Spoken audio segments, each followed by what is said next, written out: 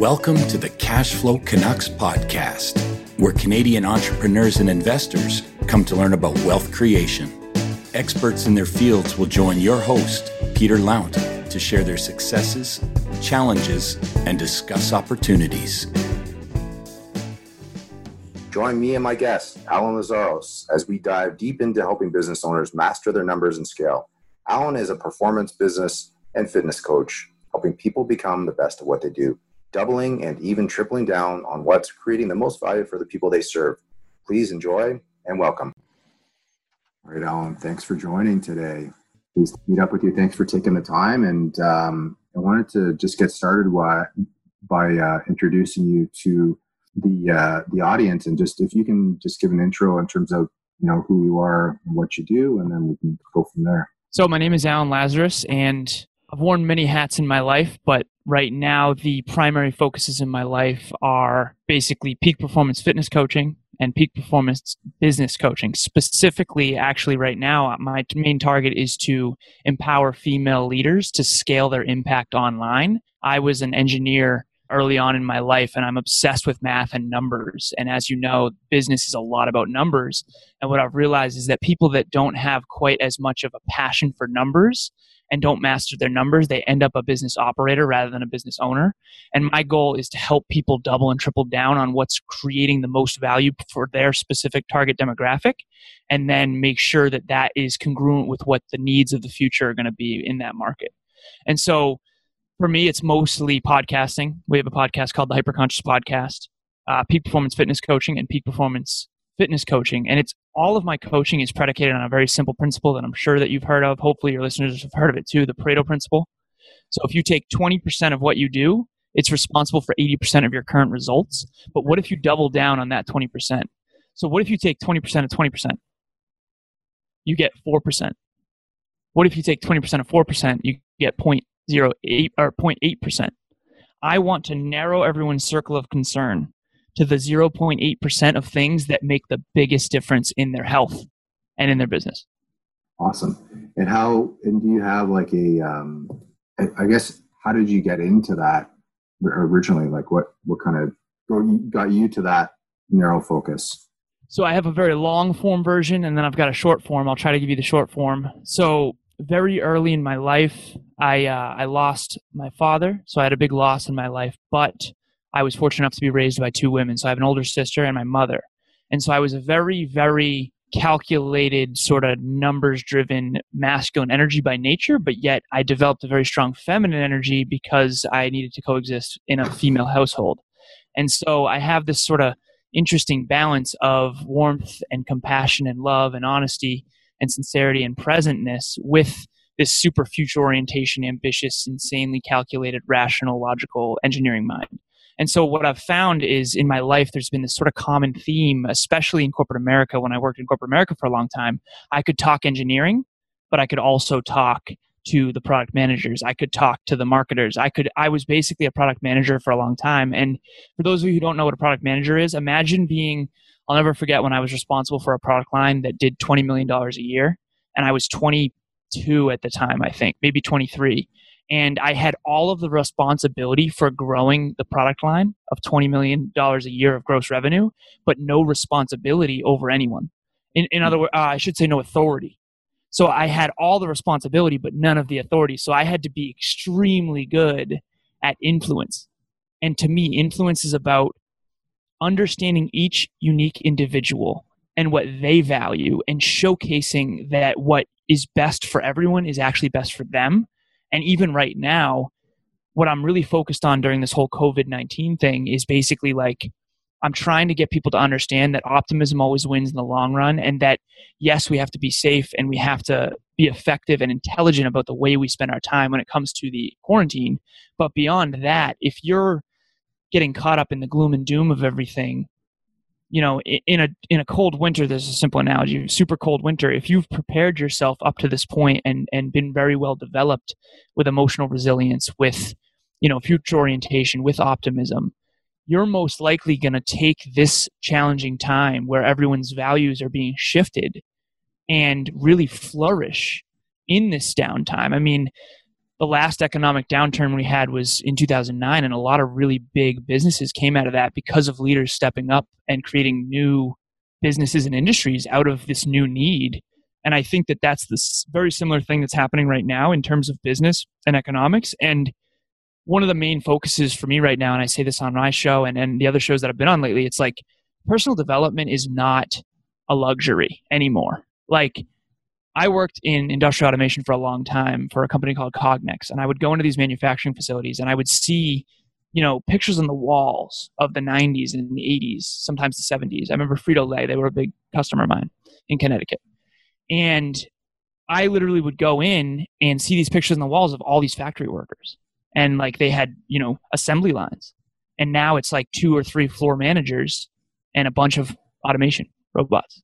Right. And I sold industrial automation equipment, so I did great, right? But I literally would take jobs. The more cameras I sold, we sold machine vision equipment. And for those of you who don't know, picture this webcam, but like it could measure the length of my eyes.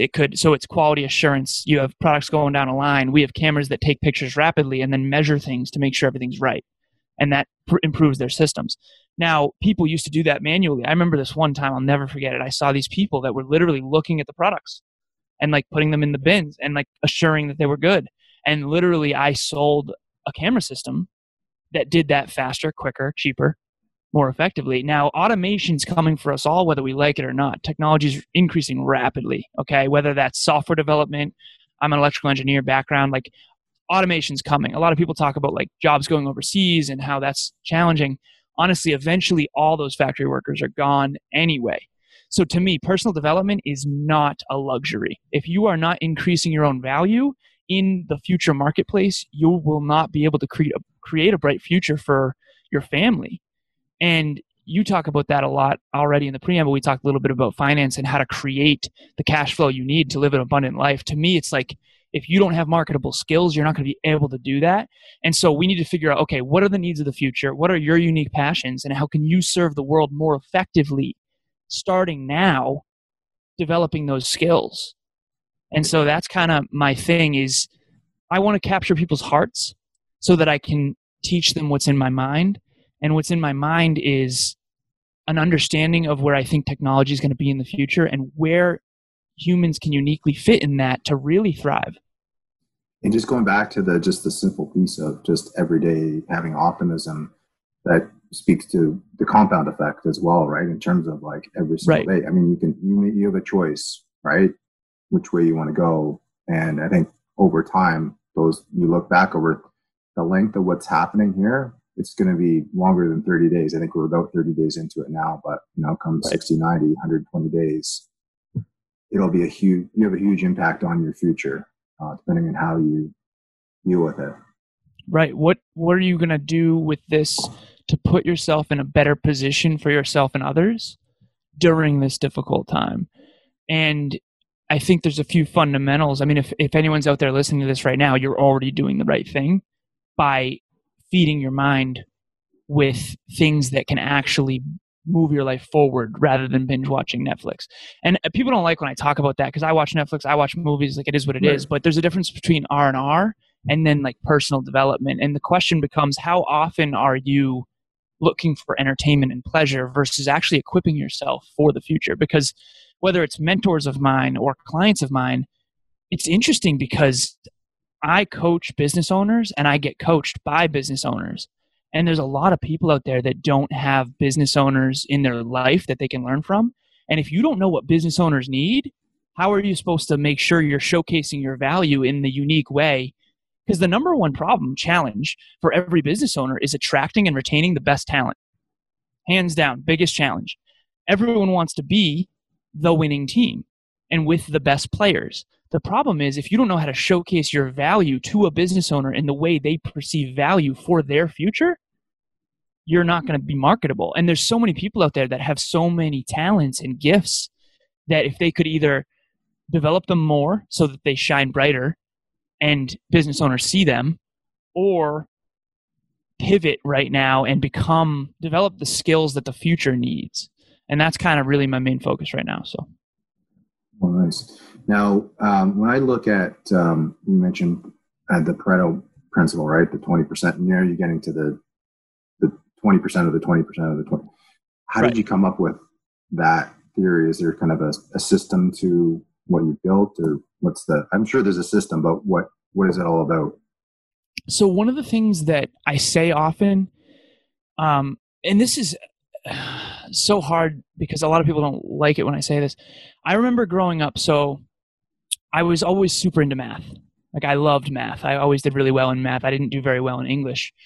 And I remember I went to a technical institution. It's called WPI. It's kind of like a mini MIT. And I went from high school getting, like, again, not an ego thing, but like straight A's. I got like 1 B+ in all of high school.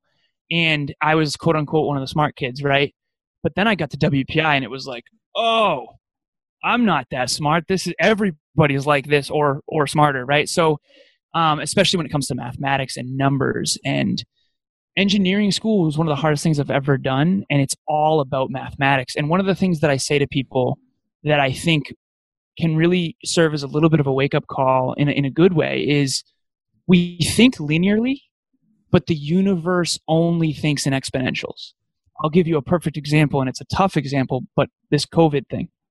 Okay, if 2 people get it, and then those 2 people give it to 2 people, those 2 people give it to 2 people, everything is exponential in this world, especially money and skill development. And to me, if we're thinking linearly, like, okay, let's say you go to the gym for 30 days.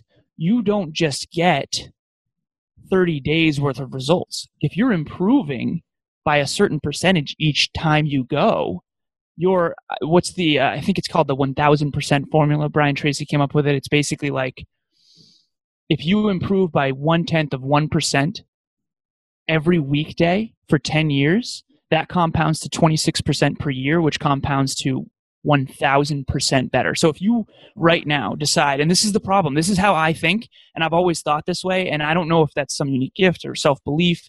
Maybe I owe that to my mother for instilling so much belief in me.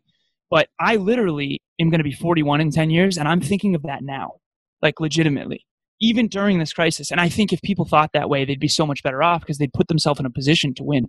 I was building a resume for the future. I used to get made fun of because I went and did free internships, but they were at iRobot. They were at Tyco Safety Products, right? So they were at companies that had big names that built a resume. And I remember my friends at the time making fun of me because they made more money than me. But I knew that the compound effect of my jobs, they're still making the same amount now in some cases. And to me, I've always been very future oriented, which I think is a very, they hooked people up to an MRI, and a very small percentage of people can actually see 10 years in the future. So I don't know if that's an innate gift or what, but I do know that if you're not thinking about your own brighter future, you're unlikely to invest today. Like all the books behind you, right? Like if Warren Buffett believes a company will grow, he'll invest in that stock. Why would Warren Buffett invest in a company he didn't believe would grow? So I think we struggle with self-belief. And if you don't believe that your decade is going to be super bright, why would you invest today to make it bright? So it's this sort of self-fulfilling prophecy. To get back to your original question of the mathematics, though, we think linearly by nature, but the universe actually works in exponentials. So if there's a lion 30 feet away, my survival brain says, okay, I have, 30 steps for him to get to me. And then if I can get away in time, I'll survive. That's how our brain naturally thinks. If you study and understand mathematics and physics and all the different sciences, you realize that 30 exponential steps would actually circumvent the globe. So if it was 1, then 2, then 4, then 8, then 16, then 32. Now I'll get off my soapbox in a second about math, but like if you don't like math, I would argue that is a very big problem. When I was in engineering school, I would hear people constantly say, I've always been obsessed with math, and I would hear people say, I hate math. If you hate math, the chances of you being wealthy are drastically lower. Like drastically low, because you'll always have an aversion to that which you quote unquote hate. Stop hating math. Math is where you can create abundance. In my fitness life, it's all numbers. I have spreadsheets for every client. You want to be in shape, math will do it. So start to learn the power of exponentials, and I think your life will drastically improve. And that's what the Pareto principle really is. I figured out that ratio because that's how can I get the most leverage out of the least amount of time. And that's what the most successful people in the world do. They say that riches are in the niches, right? Like along the lines of that, right? Now, I mean, you're being razor focused, micro focused on very specific things. When you're looking 10 years out, how do you set your goals, or you must have goals that you set? I guess they're going to be more blurry to start, but I think they'll come into focus the closer you get to it. Like, how do you goal set? So I think the level of effectiveness in any human being is going to come down to how clear they are on who they are and who they aspire to be, what skills they want to develop, and then every decision that you make from that point on should be predicated, in my opinion, reverse engineered to that end goal. So I'll kind of take you through a more practical approach to what you just asked me. So I have a flashcard in my pocket because I like to bring people into like what it really takes. So this is a flashcard. I don't know if you can see it with the camera, but I write out my top 3 every single day. I write the date, how many days left. I write my true north. So right now my main goal is the Hyperconscious podcast has at least 5 million listens in 2020. So my greatest level of contribution right now is the podcast by far. So that's where I'm doubling and tripling down. I write out my 3 main skills that I want to be in the world. And then I write out one big idea for the day. And then this right here might overwhelm people, but I want people to see it. These are what I call my critical numbers. So down this left side, there's 17 numbers that I track every day. Okay. And those numbers are the top leverage points of where I want to be in my decade. So before I overwhelm anyone, remember this. So if I were to show you my first flashcard, I have bags of these. So I started doing this years ago. And so, for example, I'll just give a tiny example. So the Hyperconscious podcast has at least 5 million listens in 2020. So that's my number one goal. Here's one example of that means podcasting is a skill that I need to get very, very good at if I want to add the most value to our listeners and therefore grow our listenership and help more people. So therefore, how do you develop that skill? Podcasting. How do you get better at basketball? You play basketball. How do you get better at podcasting? You podcast. So for me, it's about prep for the rep, do the rep, reflect on the rep, and then perfect the rep. In other words, every single episode I do, whether it's on my show or your show, I'm going to try to review it and figure out how I can get better. Now, as of right now, I have, as I told you, 17 critical numbers, but one of them is number of total podcast, number of TV, radio /podcast /media appearances. So I decided a long time ago, okay, this must have been 3 years ago or so. One of my unique gifts is to try to communicate effectively specific tools that can help other people improve the quality of their life. And me getting onto the mic or the camera or YouTube or whatever will help educate people. One of my main slogans was what you'll never learn in school but desperately need to know. And that's kind of always what I'm trying to help educate people on, because we didn't learn a lot about money in school. I didn't take a finance course till my MBA, and it's like, are you kidding me? I'm 22 years old and this is the first I've learned about finance? Like, that's a problem. What about people who don't get an MBA, right? So I have a number here of 362. So I've been on 362 podcast or TV appearances. And to me, that's 362 chances to improve in the area of podcasting.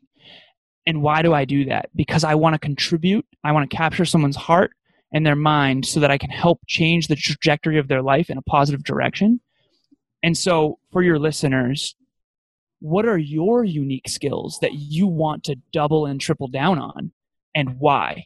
And if you reverse engineer, okay, I want to be a world-class podcaster in a decade from now, well, you got to be starting to put in those reps today. And narrow your circle of concern to only the skills that you want to become world-class at. Because I think one of the biggest problems, especially nowadays for all of us, is focus. I mean, you used to have a knock on your door or a phone call on a landline. I'm 31 years old. I remember landlines, like, in order to get interrupted. Now we have a window of opportunity for anyone to solicit our time or attention right here all the time. And so I have all notifications turned off. this thing doesn't ring. Like you couldn't get a hold of me if you tried, because I don't want my focus, my attention to shift to someone else's priority when I'm trying to maximize my greatest level of contribution. So for your listeners out there, number one, figure out who you want to be in a decade. Just sit down and envision that. I do this with my clients all the time. Like I actually have them wake up in their home. One of my clients, I recently asked, like, do you want to live on a lake or an ocean? And I made her decide. I said, if you had to pick one, that doesn't mean she can't have both. You can have two homes. But I wanted her to get really specific in her own mind. Then what are the skills that you must develop to create that life? Triple down on those skills every day, and then that will manifest. Cool. So you're the example of podcasting. So to build up that skill, how do you break that down? Do you break that down into micro skills within podcasting? What's your kind of formula to that? So prep, rep, reflect, perfect. So so I texted you earlier and I wanted to see if I could look at your show ahead of time, because I wanted to figure out how to maximize the value I could add on your show. Because the more I understand about your specific listeners, the more I can make sure I'm getting through to them. So to master any skill, you have to understand what are the sub facets of that skill that matter most. I'll use fitness as an example. So in fitness, there's 1,000 things you could do that would move the needle slightly in fitness, but there's very few things you can do that will really move the needle. Now, to me, I'm very, very mastery driven, and I do know that that's fairly rare. So for someone who's not mastery driven, it's almost like you kind of have to decide. I really like diving deep into skills, and that comes naturally to me. If you don't, you're going to have to probably work on this. But to me, mastery is answering the following question. Can I consistently and sustainably produce the outcomes that I want for myself and others and enjoy the process? Consistently and sustainably. If the answer is yes, you are a master. That doesn't mean you don't stop doing it. Like you technically never master anything. You can always get better. But if I can't answer yes to that question, then I'm not a master and I can't teach this stuff. So for me, fitness is one of the only things that I can consistently and sustainably produce the outcomes I want. So for example, if I want to lose 10 pounds, it's not a matter of could I do it? It's a matter of, okay, if I decide to do it, I know exactly what to do to make sure I hit that mark. And that's what I do for my clients. And that's something that I've got a system. So for fitness, let's say you want to lose 10 pounds. There's 10,000 things you could do to try to get to that goal. There's 5 things, in my opinion, that really matter. And if you're not doing these 5 things, the other things are not nearly as important. So sleep, hydration, nutrition, training, and mobility. I call it the 5 fundamental pillars of natural fitness. So mastering fitness is a skill set. There are 5 subsets to that mastery process that really matter. So getting 8 hours of night per 24. You can do 7 and 1. I love power naps. So then you've got hydration. Take your body weight, multiply it by 0.6. That's how many ounces a day you should be getting. Make sure you're doing it consistently. Don't drink water 2 hours before bed. Otherwise, you'll sacrifice the sleep pillar because you'll be getting up to pee a bunch of times and you'll be kicking yourself out of REM. Nutrition. To me, there's a couple things under nutrition that really matter. Number 1, caloric intake. And then number 2, macronutrients, carbs, proteins, and fats. Number 4, training. Weight training and cardio. Weight training, in my opinion, is far more important. We could go into that if you want. And then the last thing is mobility, stretching, making sure your joints, ligaments, and tendons stay loose and nimble so you don't get hurt. And to me, those are the 5. I remember my ex-girlfriend a while back, she said, Alan, what do you think of L-glutamine? And I remember saying, sweetheart, until you're sleeping right, hydrating enough, eating enough and the right amounts and the right foods, training every day, and doing mobility every day, don't worry about L-glutamine. The fitness industry is this giant tornado of misinformation, in my opinion, where it's like, those are the 5 fundamental pillars. You can't sell those. I can't sell sleep, hydration, nutrition. Like, we have this shiny object syndrome of it needs to be like 6-minute abs or all that stuff. To me, the fundamentals, I mean, you're a finance guy, right? Spend less than you earn, invest the difference, reinvest the earnings for compounded growth, make sure you have an emergency fund so when things go to hell, you don't have to liquidate, right? There's certain principles.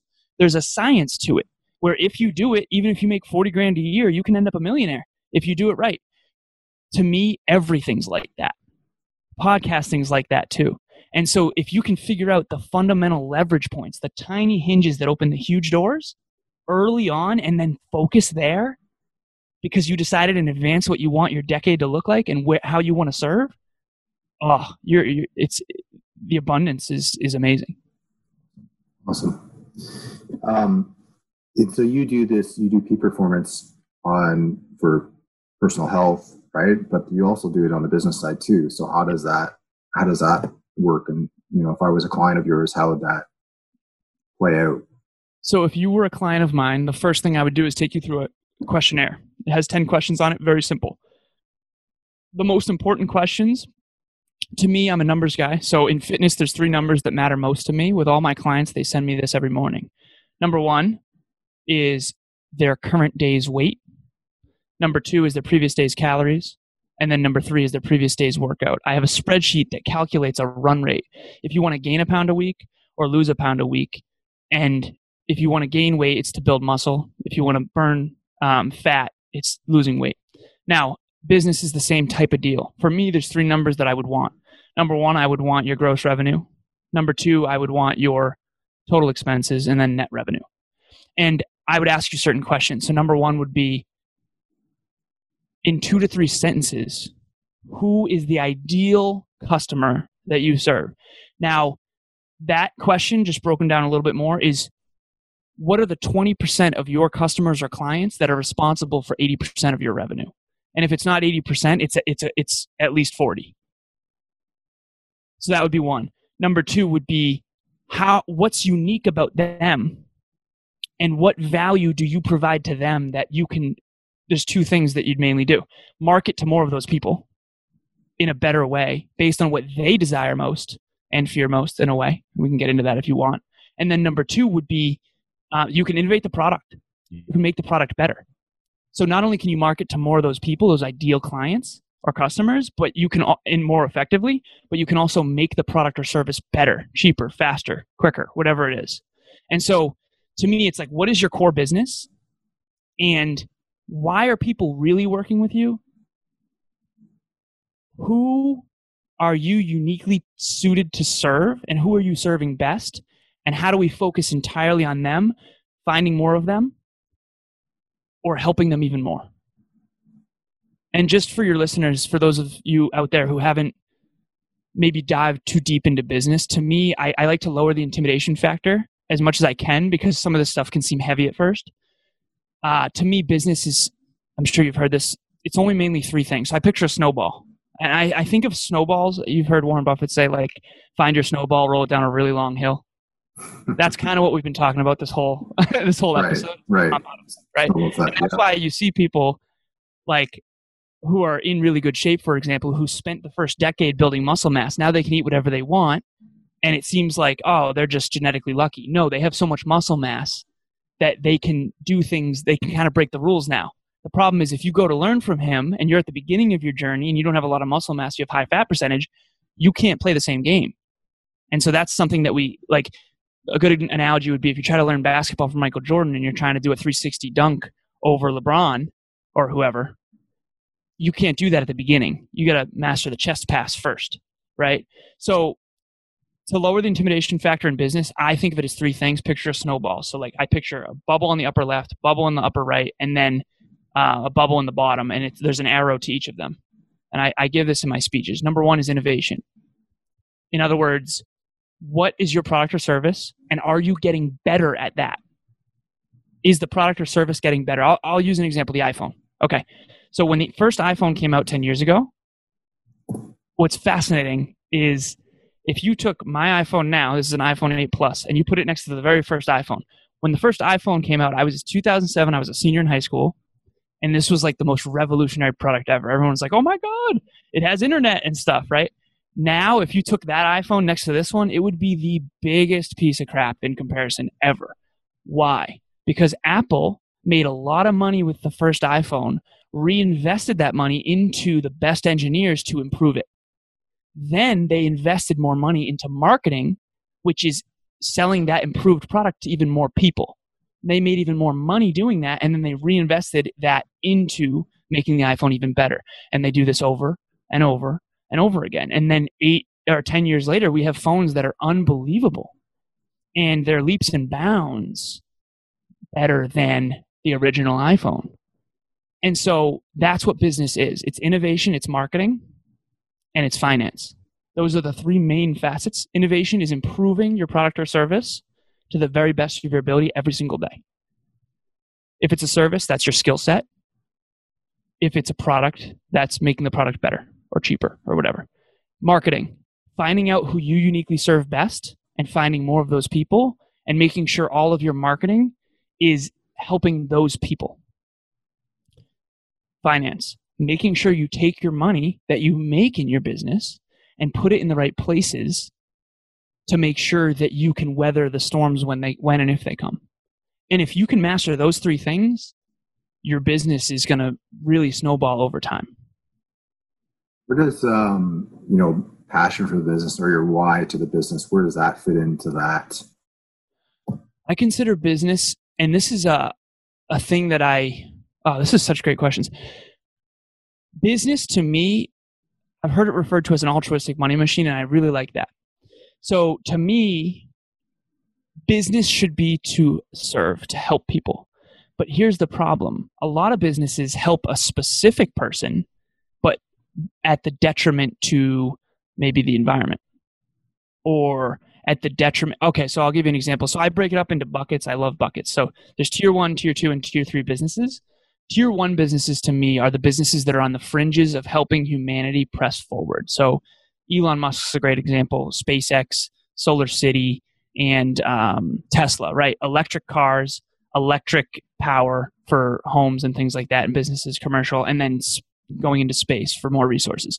I mean, if you ask me, those are three very needed for humanity's future businesses. So that's tier 1. Tier 2 to me is like businesses that we very much need, but they're kind of a luxury a little bit. So like hotels are a good example. Yes, we need hotels, but nobody's going to die without them necessarily. Okay. And then tier 3 are businesses that I don't like really because they're not necessarily at the service of others. So a good example would be a tobacco company. Okay. So companies that sell cigarettes literally profit off of killing people. Now, I believe in the power of choice. So if you want to smoke cigarettes, you do it. Okay. But unfortunately, to me, let's say a business owner came to me and they owned a tobacco company and they wanted me to help them grow their business. No chance. No chance. I'm not going to help you hurt others. So to me, business should be a well lubricated machine that is good for its customers and clients, good for the owner, good for the employees, and good for the environment. And if you can say yes to those 4 things, which very few businesses can, honestly, then I think you're doing business right. There's a bunch of books on this, like Compassionate Capitalism.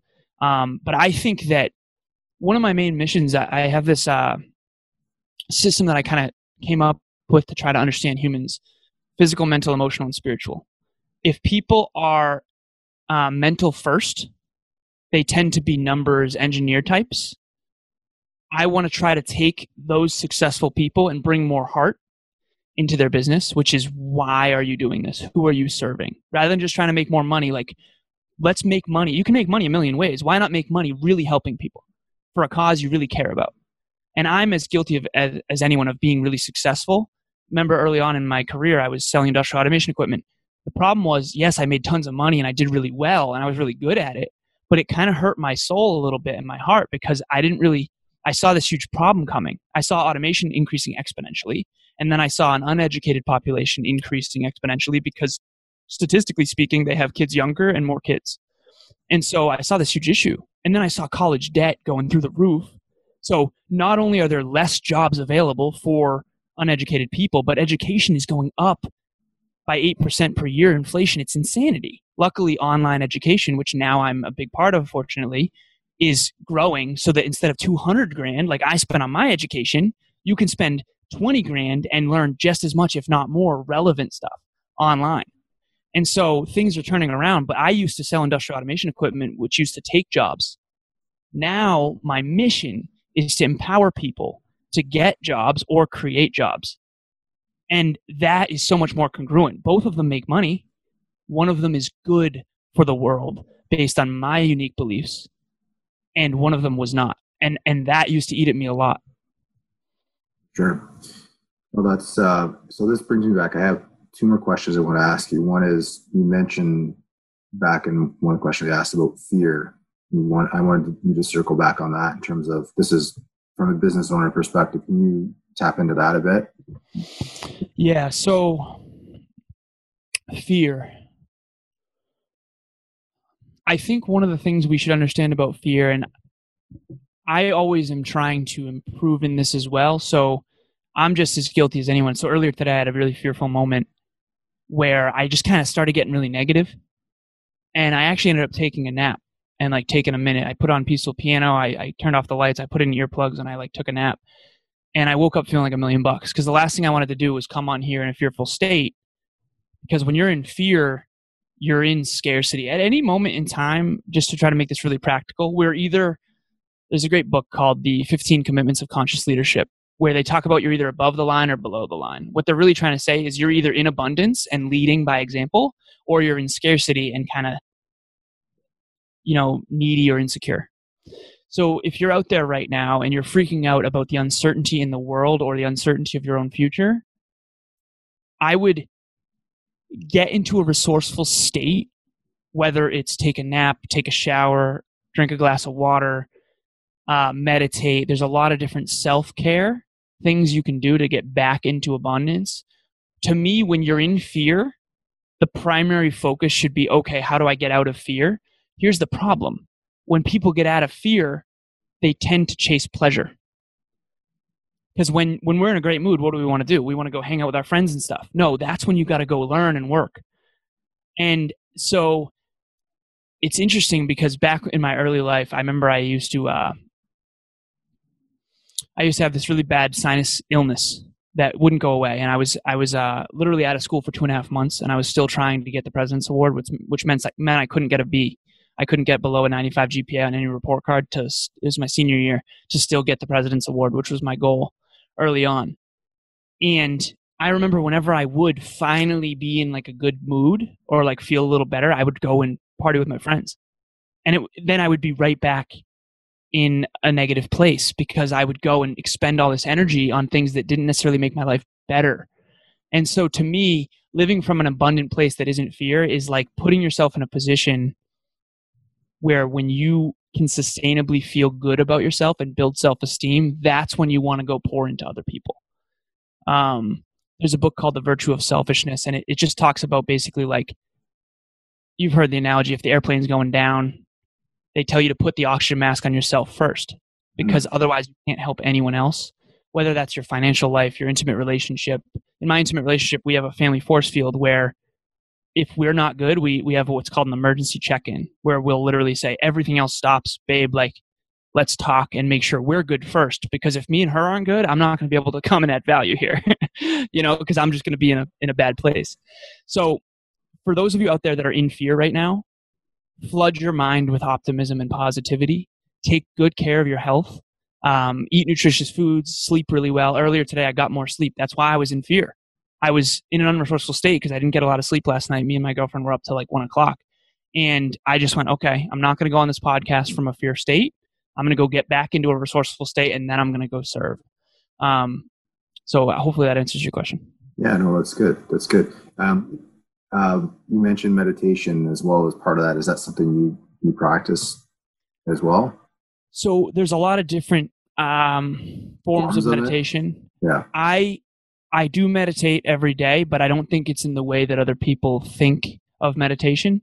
So for me, I have a purpose prayer, and this is actually a good thing just to mention real quick. So I wear this True North around my neck, and I have a purpose prayer that I say every single day to myself, and I have for 5 years. I got in a really bad car accident 5 years ago, and that's when I reevaluated my whole life and started really living from my heart rather than my ego. That's when I quit Cognex and started really this mission, So I have this purpose prayer, and I do this exercise with my clients where it's a note from your highest self. Picture yourself in the most abundant, resourceful state ever, like the best mood you've ever been in. That's your highest self. When you're going to go out and do all these things and change all these lives and give to other people, that's your highest self. Have that person, that version of you, write a letter to your human self. And then that is what you want to download into your subconscious every single day. So for me, I have a purpose prayer that I say at least once a day, normally 2 or 3 times a day, because I say it to myself in the shower. And a lot of times I'm at the gym, so I shower twice a day. But every single day for 5 years, I've said this purpose prayer. It's in the first person, and I say it to myself, and it's the place that I aspire to live from. It's what I call my true north. We've all seen Pirates of the Caribbean, and he holds that compass, right? And I say this in my speeches. There's this scene where he's like, how are we supposed to find an island that no one can find with a compass that doesn't point north? And he says, it doesn't point north, but we're not trying to find north, are we? To me, we all have that compass in our hands, and it's what we desire most. And I think it's our highest self calling us to action to go find that island that only we can see. And then when other people question why we're doing what we're doing, it's like, of course, you always hear about like when you're chasing your dreams, you're going to get a bunch of naysayers. Of course you are. They don't see your island. It's your island. Only you know it's there. And you have to be a strong enough leader to where maybe they don't see the island, but they trust that you're headed somewhere great. And that's a whole nother thing that we can get into. But basically, my meditation practice is every single day in the shower, I will say my purpose prayer to myself while in the water with my eyes closed. And usually I shower in the dark, which is just a weird thing, I guess. But that really is my meditation. I breathe deep through my nose and I say to myself, either out loud or in my head, my purpose prayer. Cool. That's awesome. That's awesome. And maybe this will round back to everything. And I think everything you do is giving one way or another, right? You build purpose into everything you do. Is there any other way that you give or give back to community, to others, like outside of what you do in your day-to-day? In my core business? Yeah. For me, the primary thing that I'm trying to do, if I were to put it into one sentence, would be to inject belief into others enough to where they see a brighter future for themselves and others so that they actually invest in it. What I've come to realize, and my podcast host, Kevin, really made this very clear to me. He said, Alan, the reason why you've had trouble connecting with people in your life is because you have so much undying self-belief. I have 6 core values that I live by, and the number one is undying self-belief. And what he got me to realize is that some people don't believe in themselves to the same extent that I do. And I think that has to do with my mom just never taking the wind out of my sails. I mean, I remember I was like 11 years old and she was talking about me and my buddy. We were going to start a company called LazCore. His last name's Corton. My name's Lazarus. And we were going to start a video game company. It was going to be, our first video game was going to be Musket, the American Revolution. It was going to be like a first-person shooter. And she would just like encourage us, even though we're like 12, right? And throughout my life, I saw a lot of parents that didn't do that. And a lot of my friends that I grew up with, they really just don't have the belief that I have. And what I've realized is that if they borrow mine, they can do incredible things that they wouldn't have otherwise. So Kevin, for example, he tells the story on stage all the time. He's the podcast host. He says that when he was suicidal 3 years ago, he texted me, and that it was me believing in him when he admired me. So if someone admires you, if you admire someone and they believe in you, I'd be willing to bet that you'd try something you wouldn't normally try. And once you do, you can prove to yourself that you're worth a damn and that you're worth it. To me, that is my main focus, and that's what I'm always trying to do. So in terms of like a tangible way that I give, I would just argue that podcasting, speaking, coaching, it's all of that. Yeah, you live it. You love it. Yeah, for sure. Right. Sure. That's the main thing. The one thing I'll say too, just for the future, I'm trying to create something called the Lazarus Project, which is a project-based entrepreneurship charity for high schools. So my idea is to bankroll my own entrepreneurship curriculum into high schools, because when I was in my MBA, I took an entrepreneurship course for the first time, and I went, oh my God, if I'm driven enough, smart enough, with a big enough heart, I can do anything I put my mind to. And to me, I often say this will be the last thing, I know I'm long-winded here. I said this, if Tom Brady taught geometry in New England, everyone would know the Pythagorean theorem. So there's this great quote, no written word, no spoken plea can teach our youth what they should be. nor all the books on all the shelves. It's what the teachers are themselves. If we can embody what kids care about, they'll listen and they'll learn way more. And so that's my main focus too, is to really, these ideas that we talked about on a high business level here, imagine if you had those when you were a kid. Like, the possibilities are endless. Yeah. And that I want to ignite the power of the compound effect early into kids' hearts and minds. And that's like one way that I intend to give back. Like, I'm very pulled to that.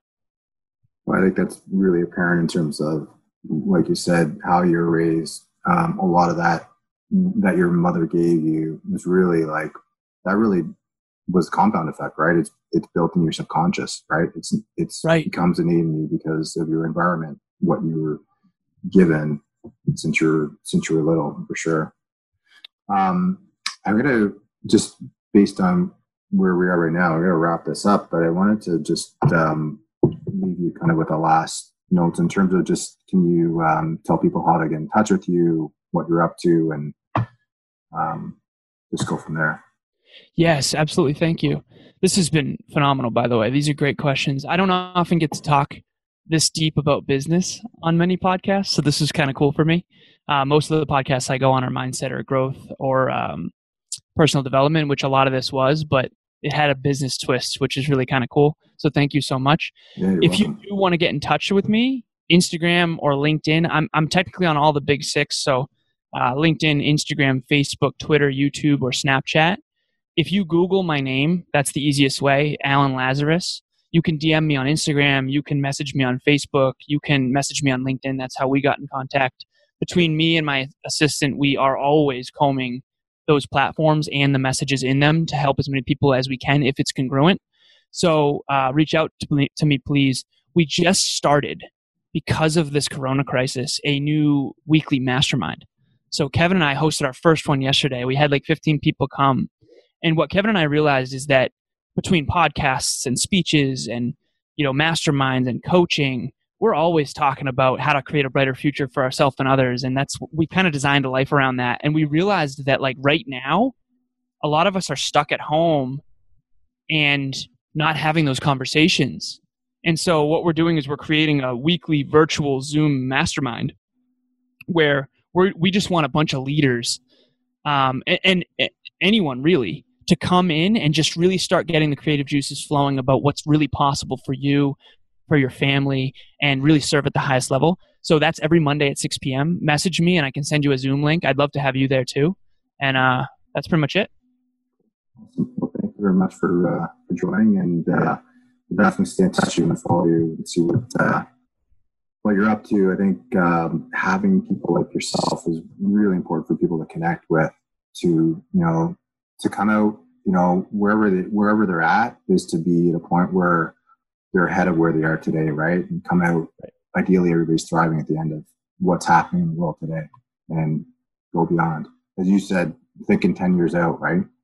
Right. Absolutely. One last thing I just want to say quick, if you don't mind, is I don't want anyone to feel intimidated by this conversation, because I was really lost for a really long time.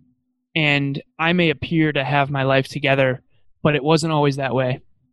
And the one thing that I really want to make sure I get across is that personal development saved my life.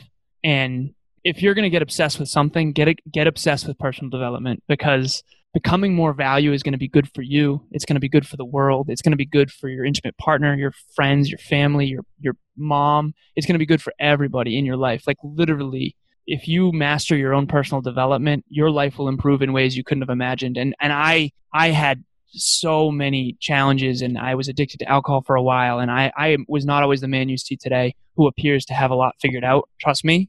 It was just the compound effect of personal development over time that really has put me in a position where I can add value like this. Thank you for sharing that. Absolutely. Thank you for having me. Thank you for taking time to listen to the Cashflow Canucks podcast. You'll be able to find out more about our guests and how to connect with them in the show notes for this episode.